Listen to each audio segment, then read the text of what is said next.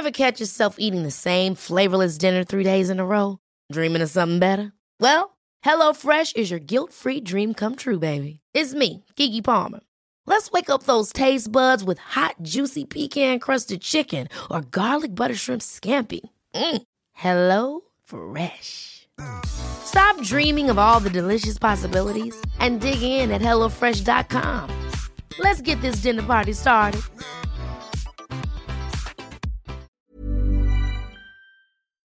I'm Kylie Camps and welcome to the podcast. This space is dedicated entirely to making a difference in the lives of women. I believe we all have a right and a responsibility to truly live our best lives. It all begins with curiosity, changing our thinking, and cultivating more self-love. Through thoughtful conversations and shared experiences, I really hope that you can take something away from this podcast. I'm a business owner, a speaker, a sleep consultant, and mum of twin boys. I've also recently completed some training in the cognitive behavioural therapy space, and I'm super passionate about the ability that we all have to really improve our days. And ultimately, when we take ownership of improving our days, we're really improving our whole life. So let's get stuck into today's episode. Welcome to today's episode. I can't wait to tell you all about this episode, and I know it's one that's been quite highly anticipated because it's a topic that hits so many of us parents and carers and really just humans in the hearts. And that topic is anxiety. And in particular, we're speaking about anxiety in children. Now, before I tell you about today's guest, who I think you're really going to enjoy hearing from, I wanted to take a quick moment to let you know today's episode is brought to you by Nutra Organics. You guys know I'm a bit of a broken record on Nutra Organics. I'm a massive fan of their range, and in particular today I wanted to talk with you about their range of clean protein powders. Now, a little while ago on Instagram, I shared with you that one of my favorite ways to incorporate the Nutra Organics protein powders into my day is that I mix it into like a paste or almost like a cookie dough. So I will get the clean protein and the exotic vanilla or the cacao choc, and I just add small increments of milk. I use cashew milk, almond milk, or macadamia milk. You can use whatever you want. You could do it with water, but I think it's creamier with a nut milk. And you just whip it until it goes into like a bit of a dough texture. And you can add some peanut butter or some nuts or some choc chips. And it seriously is like eating cookie dough. Or I like to blitz the protein powder with a bit of milk, some frozen bananas, and I make it kind of runny, and then I set it in the freezer for an hour or two, or you could pop it in the freezer and pop a lid on it and have it whenever you like. But it makes it into like a protein healthy ice cream treat at the end of the day. I'm definitely partial to using the vanilla protein with frozen banana, peanut butter, and some of the Nutra Organics cacao nibs and even the carob powder on top. It is so delicious. Now you can use that protein powder, of course, just for your standard smoothies as well, however you like to use it. But I love the clean choc and the exotic vanilla. They're my favorite right now. And I do have a discount code for you, and that discount code is all in capitals, Kylie Protein, for 15% off the whole Nutra Organics range. So just again, letting you know, the discount code is Kylie Protein, all in caps. And if you just pop Nutra Organics into your search, it will come up with their website. Have a look at their protein powders and definitely take advantage of that 15% off. They are super speedy with shipping. They have amazing customer service. And if you're like me and you just enjoy having something sweet and that feels like a treat, but you know that it's good for you and it's not going to upset your stomach or anything like that, because these protein powders are really high quality and they don't contain any animal products. They don't upset your body. I don't find that they upset my body. Of course, always look at the ingredients. Do your own due diligence and your own research. I'm a huge fan. That code again is Kylie Protein for that 15% off. Now, let's get stuck into today's episode. Before I introduce today's guest to you, or before I start the conversation, I wanted to speak with you a little bit about today's guest because I'm really, really excited to share this episode with you. So just for a bit of scope on today's guest, her name is Karen Young, and she has worked extensively with children, teens, and families. She began her career as a psychologist before she founded Hey Sigmund, an internationally popular online resource that provides research-driven information on anxiety in children and also in teenagers as well.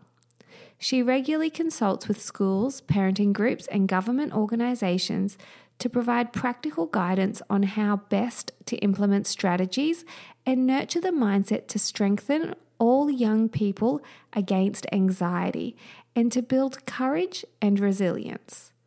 Karen has released 3 books, including Hey Warrior, Hey Awesome, and But We're Not Lines.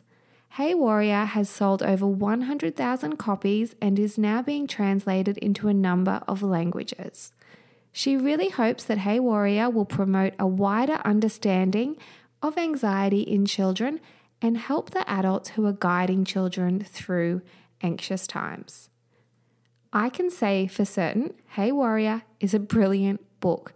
We own a copy of it and it's been so good to have on hand. It's really helped my boys to understand that anxiety is part of being a human. And the book is brilliant, the way that it explains how anxiety serves us in a really child-friendly way. So I highly recommend this book.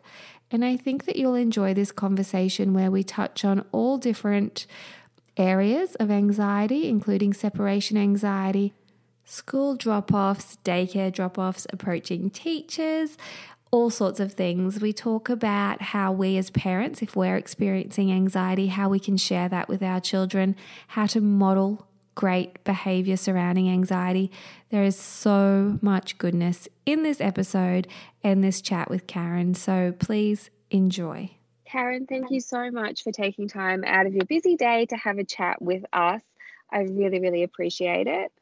Oh, thank you for having me. I'm really pleased that we are having this conversation and talking about anxiety. I know it's such a big one. And before we dive into it, how are you coping during this time? I know before we started recording, we were having a bit of a chat about mum life, but how are you going with it all? Look, it's a bit different for me because my kiddos are older. But I do have a daughter in Year 12, and I think the thing, part of being a parent is, we have our own stuff going on, but a big part of that is fed by what's going on for our family. So I'm doing okay. There are parts of this that I'm really grateful for, and the stillness and the moments where we can just take it slower. Having everybody home all the time. My son's 22, so knowing they're all going to be home for dinner every night. Knowing where he is. It's kind of nice. But then, it's also, it's hard on the grade 12s. So I get that. And I feel the isolation and the disconnect that is coming with isolation at the moment. So there's good and bad, and I also know that it is temporary, and I know that this is something we just have to do to look out for each other, and there will come a point where it will end. So I'm doing okay. I'm glad to hear that you're well. And I imagine that given your zone of expertise, that a lot of people in your life would be reaching out and turning to you for support and for guidance throughout these times. And I know that one of your books in particular, Hey Warrior, has been such a help to me personally in helping my 2 boys with managing their anxiety. And also my friends, I've been loaning out my copy of Hey Warrior, and I'm saying to them, you need to go and get your own copy because it's such a brilliant book. But it's so helpful. So I'm really grateful for that resource.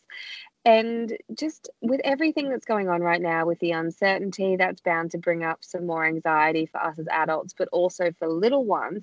And that's why I'm so excited to have this chat with you today, because anxiety amongst toddlers and children in particular is such a big concern for so many parents, and understandably so. I mean, you just said yourself, like, how you're feeling as an individual is often swayed by how your children are doing. So it's understandable that we carry that weight when our Mm. children are struggling, and it's so heartbreaking when your kids are going through anxiety. Yeah. So before we dive in, I would love to know, how do you define anxiety in children? And what are some of the telltale, I guess, indicators that a child could be struggling with anxiety? Mm. So the thing we have to remember about anxiety is it's a really normal human response. If we weren't able to feel anxious, if we didn't have any capacity for anxiety, we'd be dead, because anxiety is that warning system in us which warns us of danger. So it's there for a really good reason. It's the oldest of the human responses, and I think the most human of the human responses, because it's been doing its thing for a long time. So it's wired into us, and it's why we've survived for so long as a humanity, as a species. Where it gets in the way is when it happens when there is actually no threat. So anxiety happens when the brain registers some sort of threat, and it mobilizes our body to fight the danger or flee the danger. That's how it's meant to happen. So when you're walking past a dark alley, that feeling in you, that's anxiety doing its job, steering you away. Now, the problem is that anxiety can also, the brain can register threat when there isn't actually a threat there. And that's usually psychological threat. So fear of humiliation, judgment, making a mistake, failure, separation from an important person. That can happen to any of us. The brain will register that as threat. We don't always know what the brain is registering as threat. The brain knows, but we don't always know consciously. So the brain will register threat, even if it's a maybe, I'm just going to get your body ready to get safe just in case there's an issue here. Now, the problem with psychological threats is there's nothing to fight or flee. So when there's separation from a person, from an important person, or fear of judgment or failure or humiliation or loss, there's nothing to fight or flee. And that's when anxiety gets in the way, because for our kids, they're mobilized, their bodies are mobilized, ready to deal with a threat, but when there isn't a threat. So it's also important to remember it's about what the brain perceives as safe or not. It's not necessarily what is about what is actually safe. So here's where we come to the symptoms of anxiety. We have to remember, basically at its heart, anxiety is physiological. It is the body and brain mobilizing the body to deal with a threat. So it's a really healthy, amazing response. Now, that every physical symptom that comes with anxiety, so racy heart, sick tummy, clammy skin, they all happen for a really good reason, and that's all part of the brain mobilizing the body towards anxiety. And that's the hey warrior. And it's important to understand that it is our brain trying to protect us. Now, what happens, because anxiety feels so scary, it's meant to feel bad, to mobilize us into action. It can lead into psychological and behavioral responses. And that's what we see in our kids. So it might be restlessness. It might be not being able to sleep. It might be anger or tantrums or aggression. That's actually the fight part of the fight or flight response. That makes sense. It might be avoidance or clinginess. And that is flight. I want to avoid that. It can be sick tummies or really sore tummies. Anxiety can make the muscles of the gastrointestinal tract contract. So if kids are getting anxious on the way to school or kindy, they might talk about a tummy ache. Those aches, yeah, which I'm sure a lot of parents will be nodding along. I think that's one of the big ones for kids. Yeah, and that's all part of anxiety. And of course, you've got to make sure that it's not anything else. But it is a really common symptom of anxiety. Might be big tears, because the amygdala, which is in charge of anxiety, is in charge of all big emotion. It's one of the ways it keeps us safe. People notice when you're in big emotion. So it could be big tears, and they might talk about feeling sad, because that's how we make sense of tears, is I'm sad about being away from you. I'm going to miss you. And that can all have anxiety underneath it. So those feeling sick in the tummy, having butterflies, racy heart, flushed face, clammy skin, that's all, that can all be a Acting sign of out. anxiety. Yep, big behavior. Um, the thing to remember is there's no such thing as bad kids or naughty kids. It's all driven by something. I think a lot of big behavior, especially anger or angry behavior or refusal, they might deny you. They might be very controlling and take control. So that's not to be difficult. That's because they're trying to control. If they can control everything, maybe then I'll feel safe. So it can get in the way of friendships like that, and families if they're trying to control you. So that's all, and they're all okay. We can deal with all of those. But anger never exists on its own. It always has something underneath it. And I think often it's anxiety. Thank you so much for explaining all of that. That's so helpful. And it's something that I'm often saying to our community of parents is one of the biggest challenges with parenting is you can feel like you need to naturally respond to what I would say is like a symptom behavior. You know, you want to treat that symptom of them acting out by dealing with that. But when you understand that there is an underlying cause and you can then treat the cause and you can go in from a different angle, those systematic behaviors, the meltdowns, and whilst they're never going to completely go away, they can improve just by actually going, okay, do I need to treat the symptom or the cause here? Absolutely. And the thing to remember is all those big emotions, they're actually a call for us to come closer in kids. They're a call for support. And it doesn't always seem like it when they're telling us to go away and I hate you and you don't love me and all the things that come with it. But we have to remember that's a brain under threat. That's a brain that's registered threat. It's actually not who they are. So while we need to respect their space, if they're saying just go away from me, we need to still be in connecting close enough for them to see us, and we're right there when they're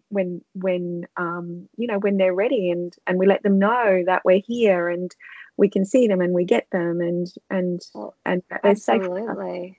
I mean, even as adults, it takes us so long. Like I feel now in my 30s, I'm pretty good at communicating, but even as someone who would say I'm a clear communicator, I still have moments where I don't actually say what I mean, let alone a poor child who their brain's still developing and they don't have life experience and they're, you know, just so self-centered because that's how they need to be.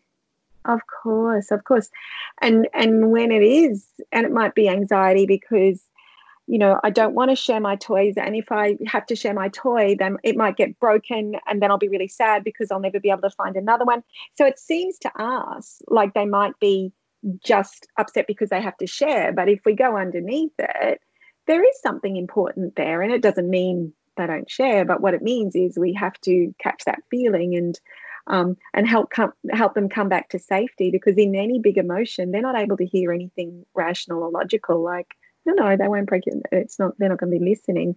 So we need to get them back to calm. And that's, so the way to think of all behaviour, which is fueled by anxiety, is a brain under threat.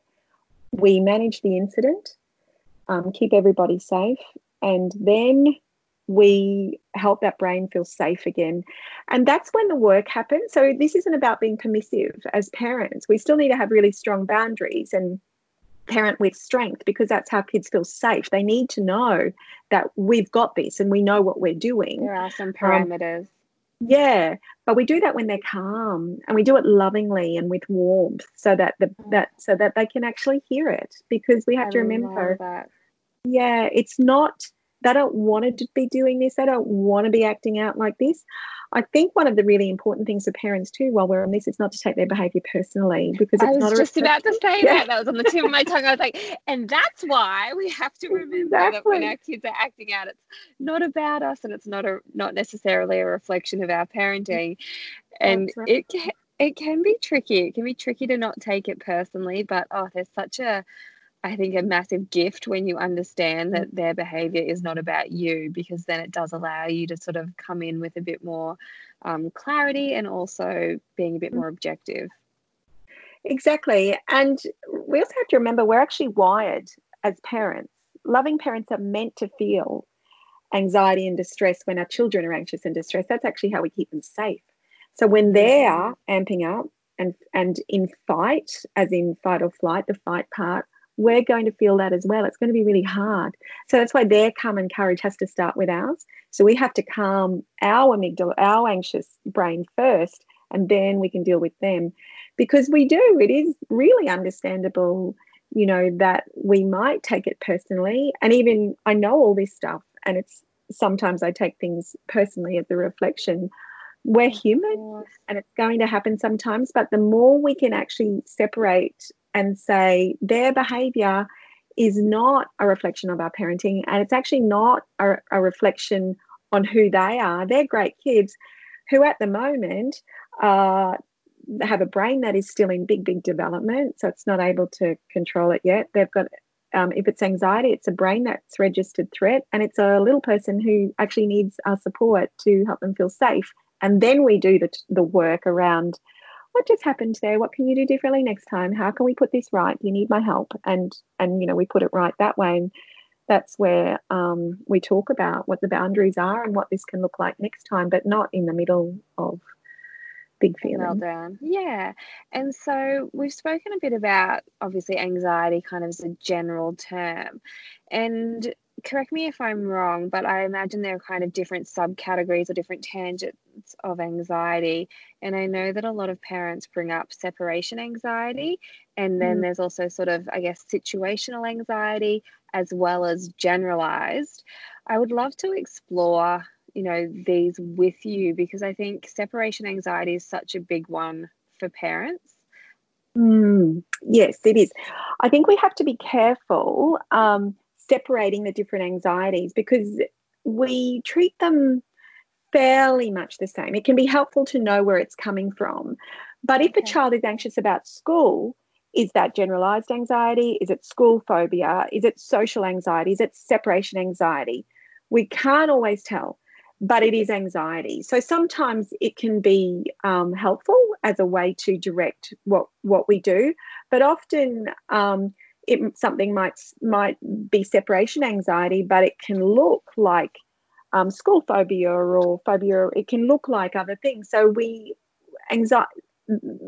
other thing we need to be careful with in labeling it, I suppose, is pathologizing it, because especially in kids, anxiety and separation anxiety is really normal and really understandable. And it is actually, I actually often wonder why more kids don't get separation anxiety. If you look at what separation anxiety does, it's got a job to do. When we're actually wired to feel safest when we're close to our important people.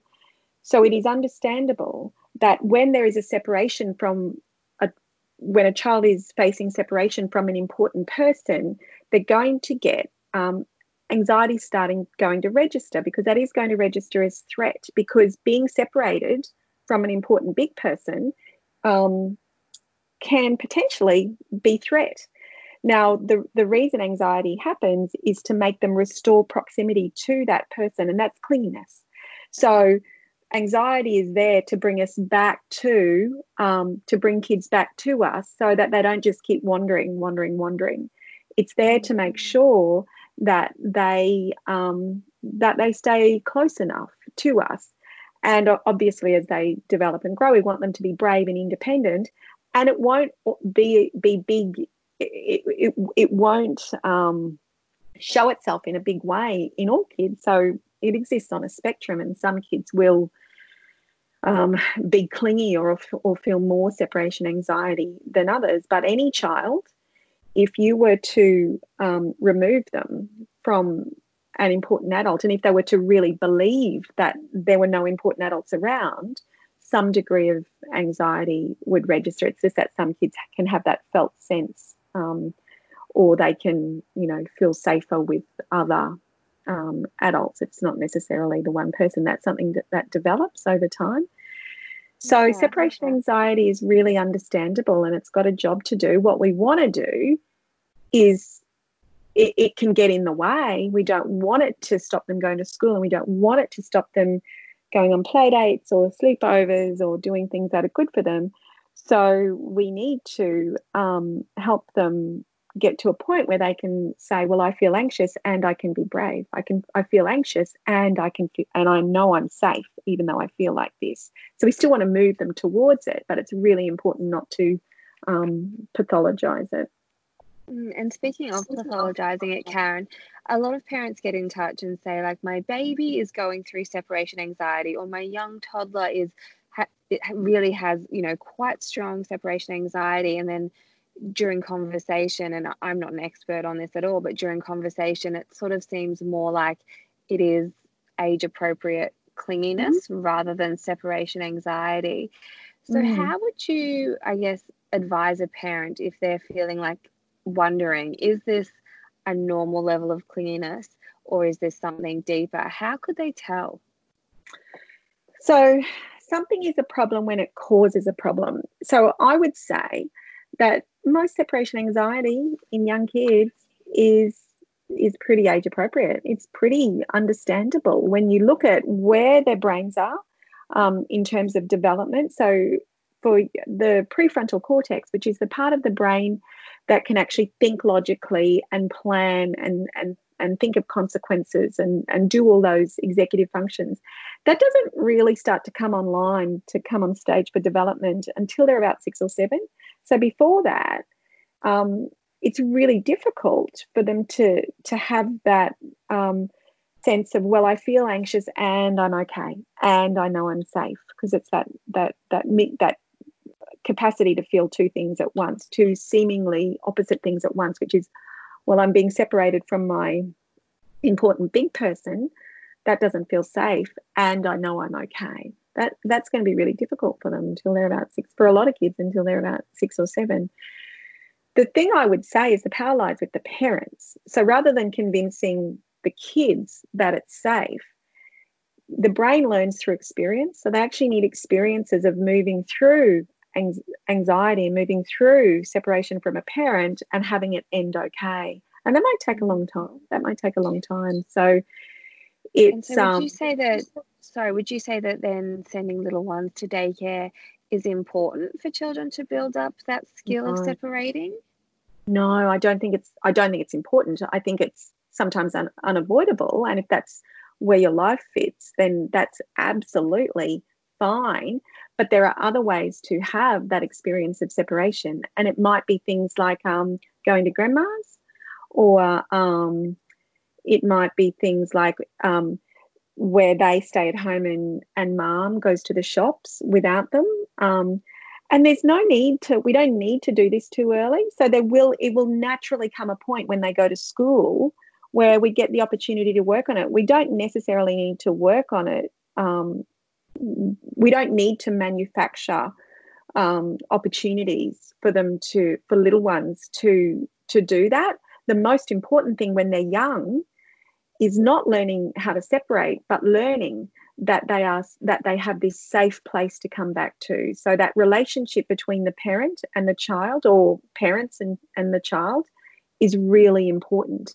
There will be time for them to learn to separate later. For some kids, it will come earlier if they're at daycare, and that's okay too. That's absolutely okay. That's not going to hurt them, but it's not necessary. It's not a necessary part of their development. What is necessary is that they learn that relationship between the parent and child is really safe and reliable and consistent. It's there. So even if they do go to daycare, if dad picks them up or mum picks them up, they're met with a big hug and their face lights up, and they're taken home and they're cuddled and given, they know that they've got this safe place to come to. Oh, but we certainly don't need to. Yeah. I was just going to jump in and say, I think that you have just provided so much comfort for so many parents in hearing that, Karen, because I know myself, like our boys didn't go to daycare when they were very young. They started going around 3, and it was 1 day a week. And I copped so much pressure from people in my real life to, on how important it is to send them to daycare and how important it is to socialize and how important it is to separate and things like that. And I know so many parents are facing that. So many parents get in touch and say, I don't know if I'm doing the wrong thing by not sending them to daycare, but I don't feel as though we're ready as a family. And so I think that what you just said then is so important. I just really wanted to come back and say, like, just letting parents know that you do not need to manufacture that skill, because it is an inevitable skill that they will face. Yes, absolutely. And the most important part of the most important job they have to do when they're young is that attachment and that relationship, because that will build that solid foundation for them to do the brave things, to separate, to do all of the things that they need to do. But I also want, if parents are listening and they've been sending their little ones to daycare since they were babies, that's okay too, because we have to do what we can do and do how we can live. That won't break them either. As you know, as long as we're doing the attachment work on weekends and at nighttime and giving them that love bombing and lots of attention and lots of love and letting them just have that sense of safety. That's the job. That attachment is the job they need to do. Separation, there is a time for that. They'll have plenty of time for that, and we don't need to rush that. I love that, and I love the term love bombing. It's one that one of my best friend uses all the time. It's like, oh, our kids are a bit sensitive. I just need to have a love bomb day, and it is quality over quantity. I think at times for certain families is what they can do. So that's amazing. And now, just while we are on the topic of daycare, I know parents will be listening who have kids that are going to daycare now or school, and their kids are struggling with the drop off. Do you have any tips, any sort of practical, I guess, advice for helping little ones through the drop-off? I know some educators are very clear on saying, you know, it's got to be a quick drop-off, whereas other ones will say, no, do it, you know, have a longer drop-off and integrate a bit more. Where do you kind of sit on that? So if you think of it in terms of the brain, that anxiety is about that point where they say goodbye. So as long as that is coming, they will stay. The brain will be going, we've got a chance here to actually not have mum or dad go away. So the brain will keep pushing that fight or flight response, and it might be tears or it might be anger or it might be something, however it looks. Once the separation happens, the brain registers that there's nothing that can change now, and you might see even bigger tears and bigger anger. That's okay too. That's what happens. Anxiety gets worse before it gets better, and then it rests. So I would say if you can have a quick, warm, loving, clear goodbye, so that the brain can actually register that point and get on with the day. So what we need, but it does need to be warm and loving. If you need to, you can work up to that. So it doesn't have to happen all at once. So it might be, okay, I'm going to come in and I'm going to spend 10 minutes in the room with you. And kids won't have a sense of 10 minutes, but for you, 10 minutes. And then I'm going to give you a quick squeeze and big love and say goodbye and then do it. But then let that be the way it is every day. So then don't go to 20 minutes or half an hour, because that's just confusing for them. And it just gives the brain this added energy of going, oh, hang on, maybe we can make them stay longer. So what we want to do, if you think of that point of separation anxiety as a brain that's registered threat, we want that brain to register safety as quickly as it can for their sake, so that brain and their body can rest and they can get on with the day. Now, what's really helpful is if there is another adult you can hand them to. So if you can, and I know it's really hard if they're at daycare or if they're at kindy, when there's lots of kids who might need it. But if there can be the same one person every day who takes that little person by the hand and says, come on, come with me now, let's go and have a look at the sandpit, or let's go and read a story, or let's go and see what these kids are doing. And either gives them a cuddle or holds their hand, so that is the next important adult. So as an important adult, you've stepped away, but that's okay, because the brain can register safety because there is another important adult on the job of looking after me today. And if it can be the same person every day who receives them, and an actual receiving, so an actual handover rather than just saying goodbye if they're upset. Some kids won't need this. The other thing to do is focus on when they're going to see you. So they'll be focusing on the away. Focus on when they're going to see you. So it might look like, here's Miss Sally who's going to take you, and Miss Sally goes, oh, I've been waiting for you. Come in, and her face lights up. Come on, we're going to see what these kids over here are doing, and supports the integration that way. And then you say, I can't wait to see you this afternoon. I can't wait to hear about your day. Bye, love you.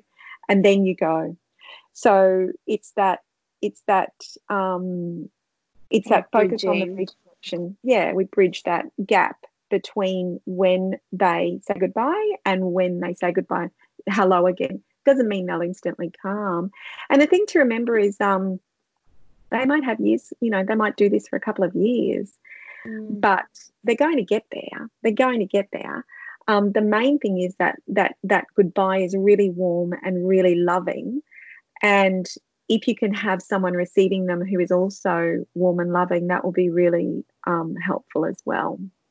Yeah, absolutely. And I know myself, like my two boys, they struggled with drop-offs for a long time. And even going into school, they still struggled for the first probably 3 to 6 months. And it became one of those things that we just had to be super consistent with. This is the system, this is how it's happening.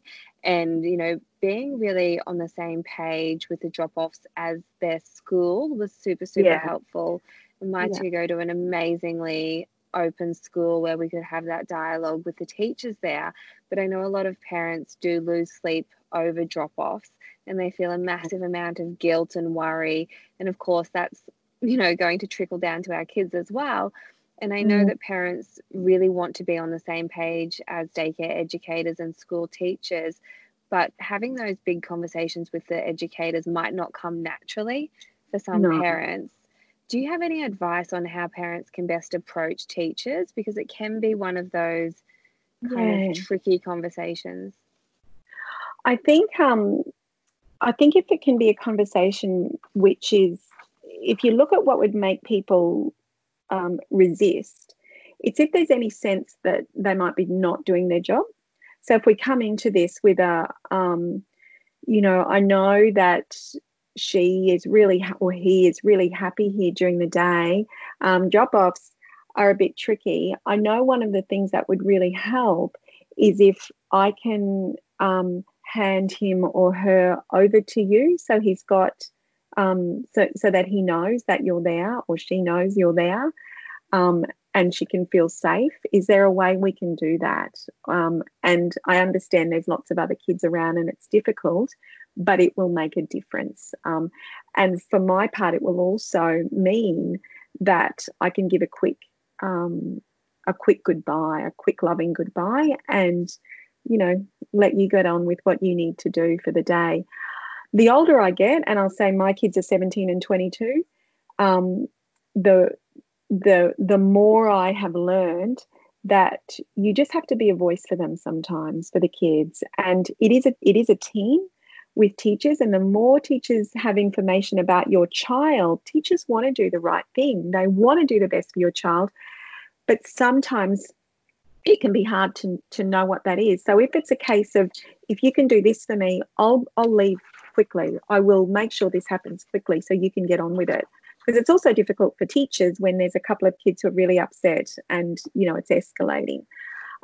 One of the things I do want to say about drop-off is it is important to validate the kids. So it might be a conversation like, I know it's hard being away from mummy, isn't it? I miss you too. We need to let them know that we see it, but they are looking to you for signs of safety. They're looking to you for signs of, am I safe here? Am I going to be okay? Are you going to be okay without me looking after you? That's what they'll be thinking. So we need to be really strong in our response. I know it's hard, and it's hard. I miss you too. And I know that Miss Sally is going to take great care of you today. And I've got a big day at work. I can't wait to tell you about my day when I see you and hear all about yours. So we have to do it with strength. And of course, then if you get in the car and burst into tears, or ring a friend and say, it just feels like rubbish, I can't stand this. And I have done that on more days than I care to name myself when mine were little. But that's okay. And I promise you they get there. They really do in the moment. And I say this as a mum who has had a child with separation anxiety. In the moment, it feels brutal on both of you. But you have to remember what you're doing and why you're doing it. And it's, it's the way to do it. And they will be okay. They will be okay. You're not going to break them. And I am so right there with you in times of being strong at the goodbye and then getting into the car and just absolutely going to pieces and bursting into tears. And just speaking about parents and their own emotions and their own anxiety. Obviously, anxiety, like you've said, it's there to serve us. It's a human quality. It's one that we all have within us. But when it comes to parents who struggle with anxiety quite often, do you think that it's important for them to verbally express that to their children, or is there then a risk of, anxiety becoming more of a learnt behaviour? Okay, so anxiety can be learnt, and it is contagious. But that doesn't mean that we never express when we're anxious. So we have to do both. What we have to do is, if we are anxious, and it is a valid time, so you're starting big school today, it's such a big day for you, isn't it? And it can be scary doing new things. Sometimes I get scared when I'm doing new things, and it's hard being away, and I'm going to miss you too. And I know that you can do this. I know you're going to be okay. So it's kind of, we can say when we are anxious, but it has to come with that strength of, and I know that I'm going to be okay, or and I know that you're going to be okay. So it might be something like, I've got, I might be starting a new, I'm meeting all the mums today from school, and I do get anxious about meeting new people sometimes, and I know it's going to be good for me. I know it's going to be great. I know when I get there, I'm going to feel okay. So we do want to model resilience and model brave behaviour, but also model that it's okay to feel anxious. So mum feels anxious and I feel anxious, and mum's okay with it, so I can be okay with it too. That will take time. That will take time to develop. But what we're doing is we're giving them the language, and we're giving them, the opportunity to see even you can be anxious and do brave. You can be anxious and get the job done because mummy does it, or daddy does it, or big sister does it, or someone does it. So we can model that. What we don't want to do is model not being able to cope with anxiety. So it's that I'm just really worried about you. Or in our body language, if when we drop them off, we're really jittery and nervous, and we might feel all of that inside, or we might keep coming back to say goodbye and check that they're okay, or try and control too much of the drop off. They're going to get a sense that we're worried about it, and they will pick up on that. And what it will be is, well, if mum's worried, there must be something to worry about here. So I'm not safe. Whereas if they can see you being confident, even if you are going to miss them, and even if you are anxious because it's their first day or their first week, if they can see you being confident, they can also catch that. So definitely they can catch anxiety, and they can also catch brave. And I think that's so valuable to stress that point. And I guess for any parents who may be really struggling with their own anxiety, and it is getting to a point where it's impacting their ability to cope throughout the day, and they're not able to act or model the full picture, like say they're sort of stuck in a place of, I guess, feeling crippled by their anxiety, that's then, I guess, a really big call to action for them to do the work on themselves so that they can get to a place of being able to, I guess, model it in its entirety and moving through it. So for parents who are struggling, don't struggle alone. Definitely reach out and get some help if you can. Absolutely. And I also want to get across the point that even if you do really struggle with anxiety, and your child might struggle with anxiety, what you learn when you work on your own anxiety will be so valuable. You will be such a valuable support for your child, not despite your anxiety, but because of it, because of what you've learned, because you actually know in your core that you can feel like this and do the things that you need to do, even if they make you anxious. So again, it's really important not to feel any guilt around that, because yes, kids can catch anxiety, but if you struggle with anxiety yourself, you are in a perfect and really just profoundly powerful position to also model that anxiety doesn't have to stop you from doing the things you need to do. Yeah, it can feel awful, but it doesn't have to stop you from doing things, and you can actually strengthen against it. And that will be so impactful for kids when they see that, and you as a resource and a support for your child. Absolutely. And now, so I guess in saying that anxiety can be contagious, is there also more of a genetic element to it? Like, obviously, as humans, we all have the ability and the function of anxiety, thank goodness, like you mentioned at the start. But are there people who are just born with more of a genetic predisposition to being highly anxious, or is this when you feel that it's, and you believe that it's more about learning that? Yeah, so it's both. So there is, it's nothing with anxiety is ever simple or straightforward, is it? But there is a genetic component to it, but it can also be learned. So you can. The other thing about genetics is it's not destiny. So just because you are anxious and tilt towards anxiety and intrusive levels of anxiety, I'm talking about. So yes, anxiety is a really normal human response, but then it exists on a spectrum and it can get in the way. It can really intrude. And if you tilt towards that and your child tilts towards that, we say, well, okay, so there may be a genetic component, there may be an environmental component, but genes are not destiny.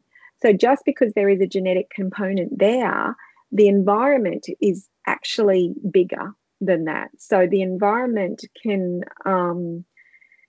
have an effect where even if there is a genetic tilt towards anxiety there, the way we model and the things we do and the way we move them through anxiety and the things we teach them around anxiety and the way we are ourselves with our own anxiety can actually strengthen them against anxiety so that it isn't intrusive and it doesn't stop them. It might still be there, but it doesn't get in their way. Brilliant. Thank you for sharing. Now, if a little one is really struggling with anxiety and parents are not sure how to best help them, would you suggest that they do seek some support through, going to their GP and then meeting with a therapist to do some play-based activities? Like, do you think that there's benefit in doing that for little ones? I think there can be. What I say to parents is also it can be helpful for you to get support yourself in how to move them through. Because what we don't want is for kids to think there's something wrong with them. So with really young children, a lot of that is developmentally appropriate. It can be scary as a parent to watch and distressing, but it's developmentally appropriate when we understand that anxiety is there to warn us of danger. And these kids, they're still learning about the world, they're still figuring it out. What can happen is that their distress triggers our distress and it can feel bigger than it is.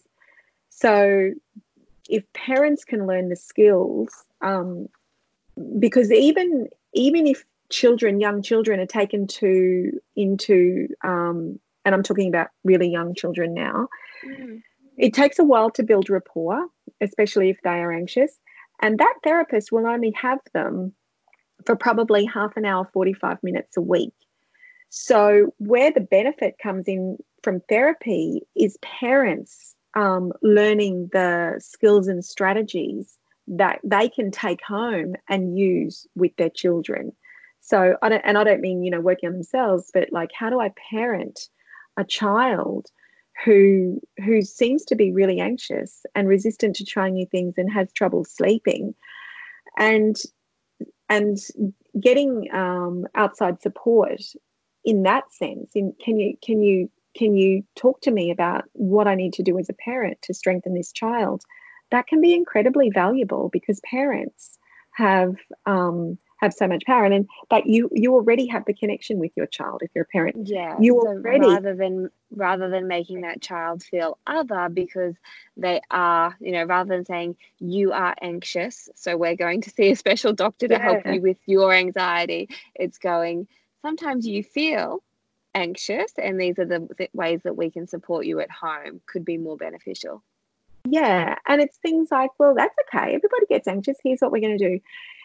We don't want to support avoidance. There are strategies. So things like mindfulness, making sure they're moving. They're all the long-term strengthenings. And making sure we are a strong, steady, calm presence in the face of their anxiety. That's massive.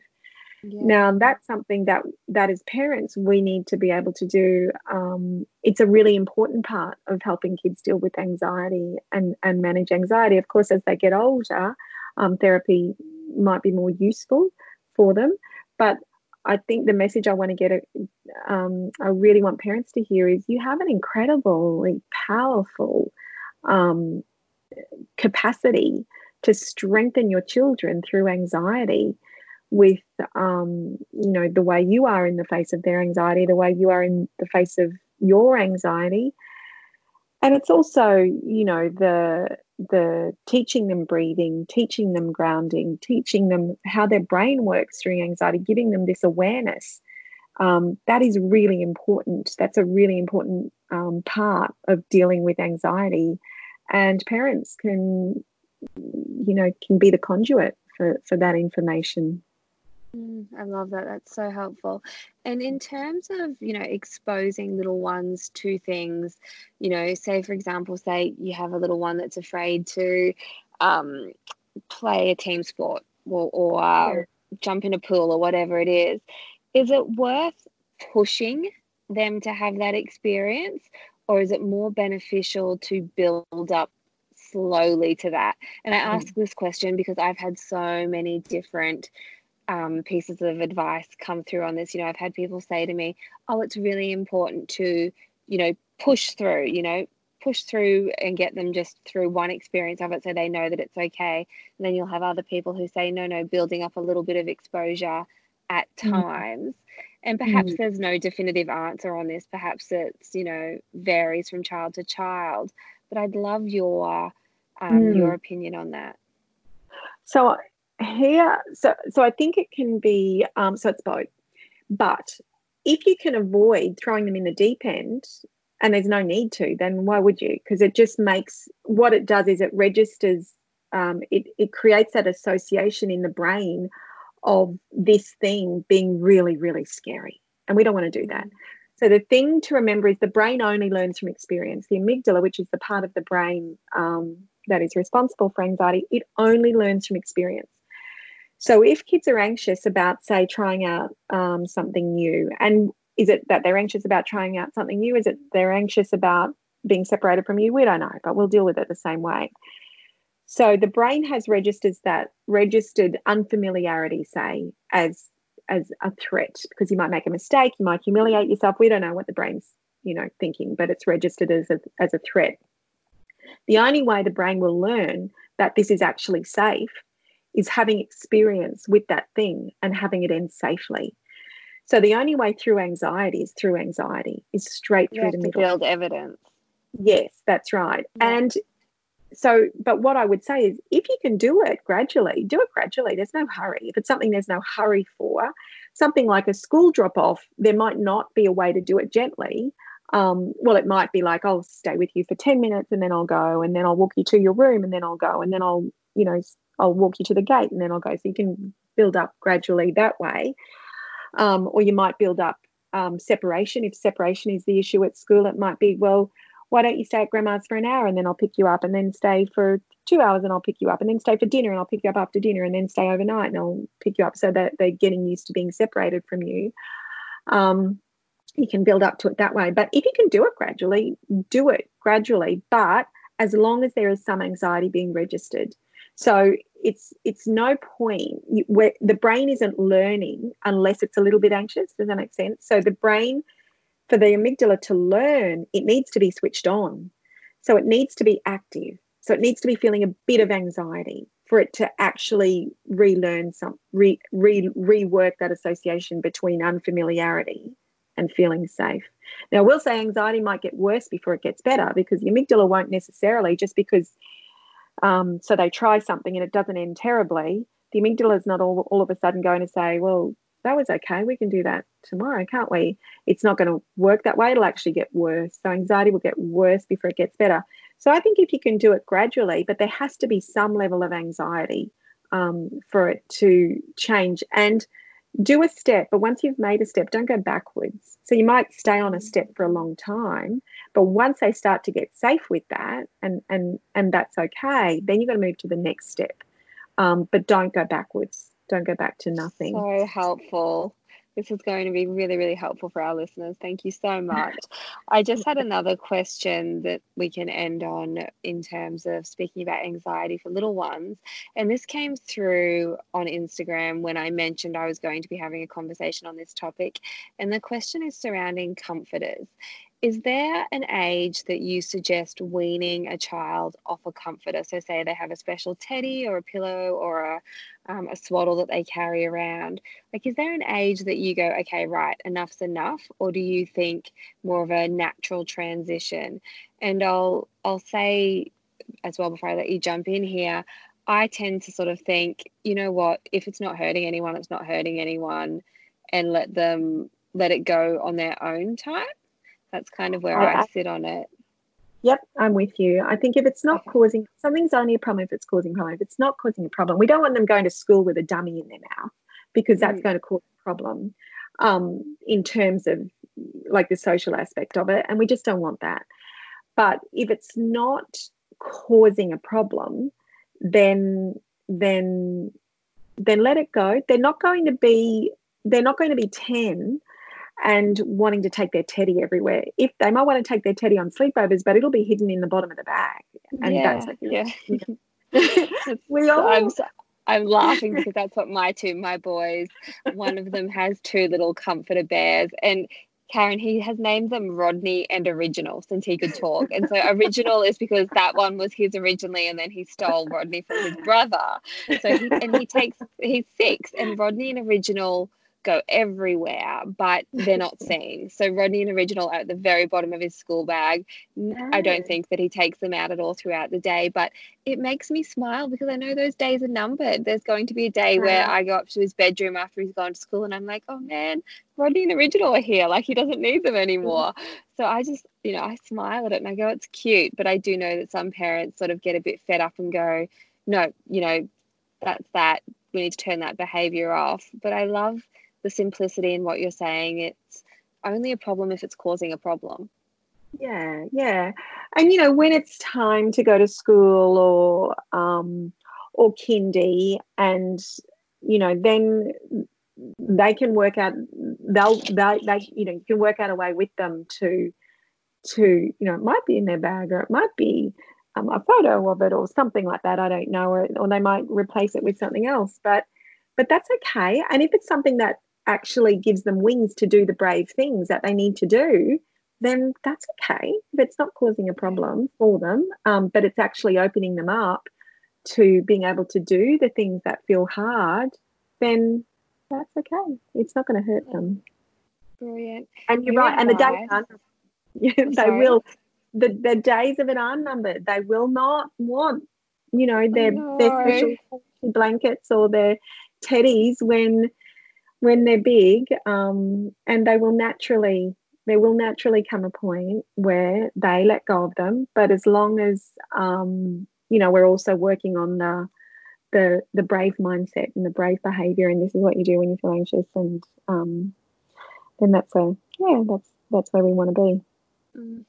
Thank you so much. It's been such a pleasure to speak with you, and I'm sure that there are going to be so many parents who have so many helpful takeaways from this chat.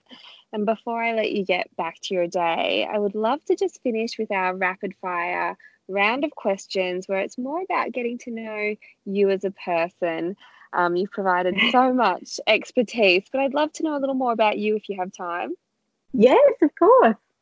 Okay, they're super quick. So firstly, what is your standard cafe order?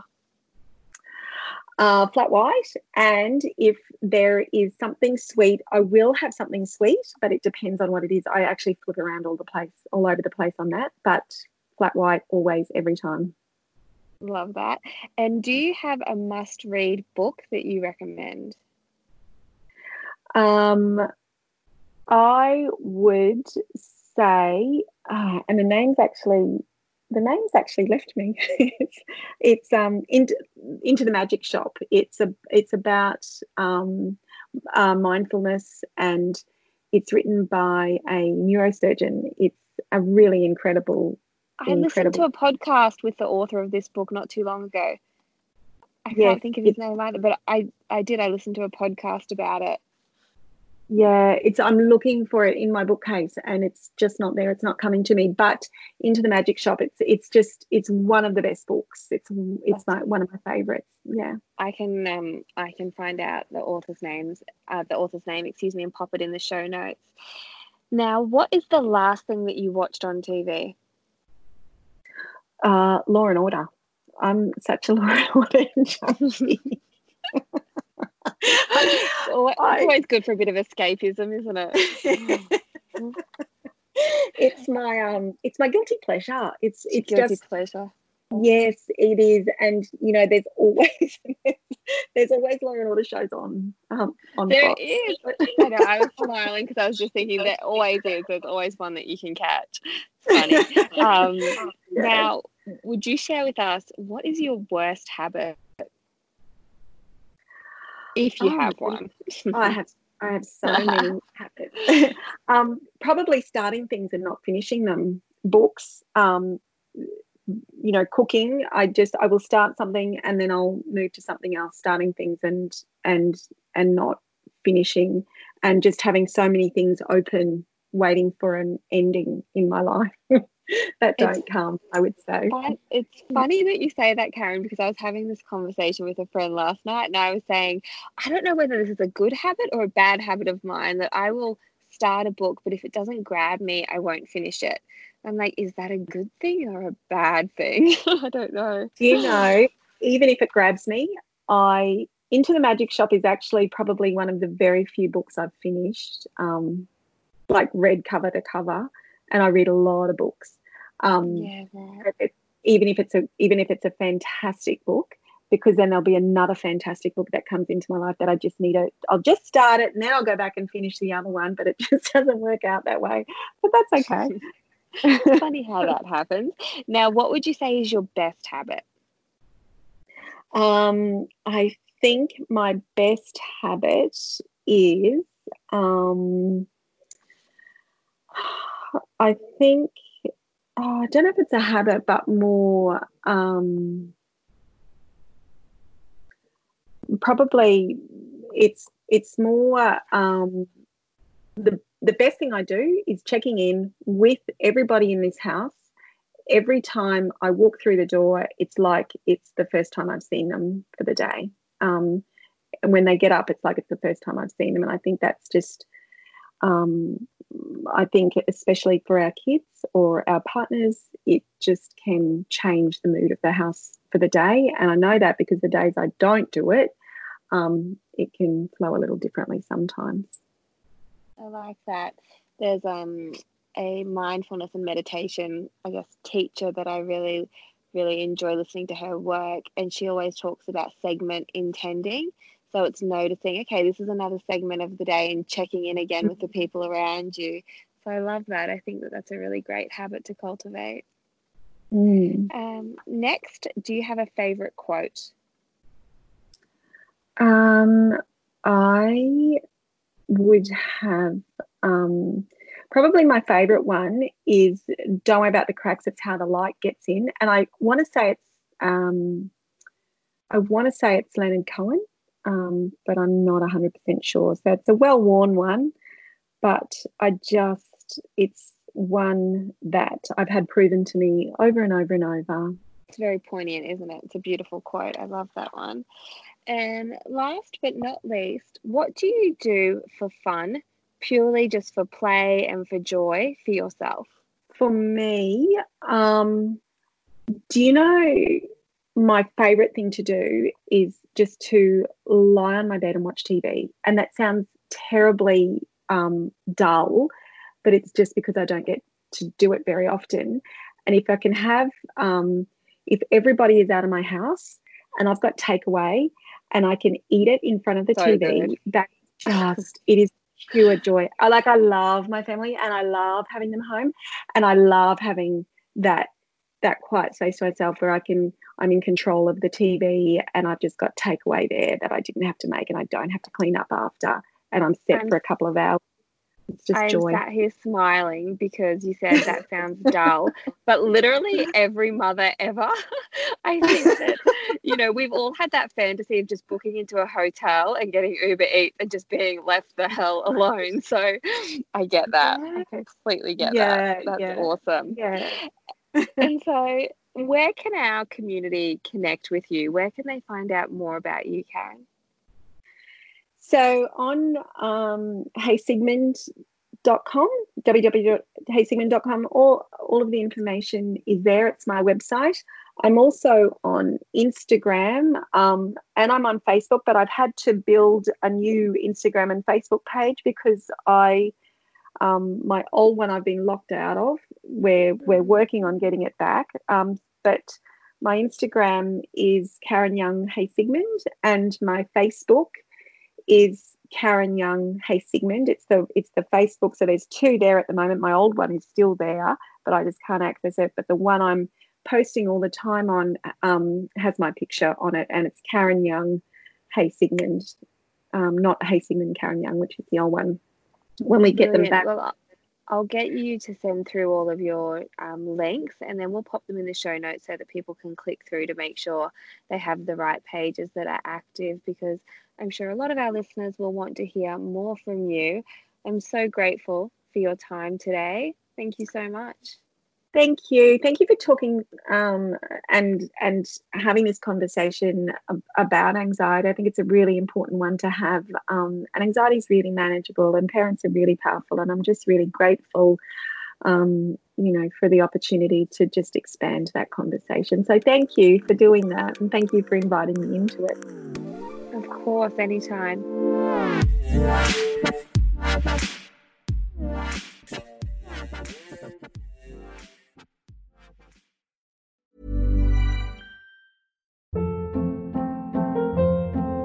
Hold up. What was that? Boring. No flavor. That was as bad as those leftovers you ate all week. Keke Palmer here, and it's time to say hello to something fresh and guilt-free. Hello Fresh. Jazz up dinner with pecan-crusted chicken or garlic butter shrimp scampi. Now that's music to my mouth. Hello Fresh. Let's get this dinner party started. Discover all the delicious possibilities at hellofresh.com.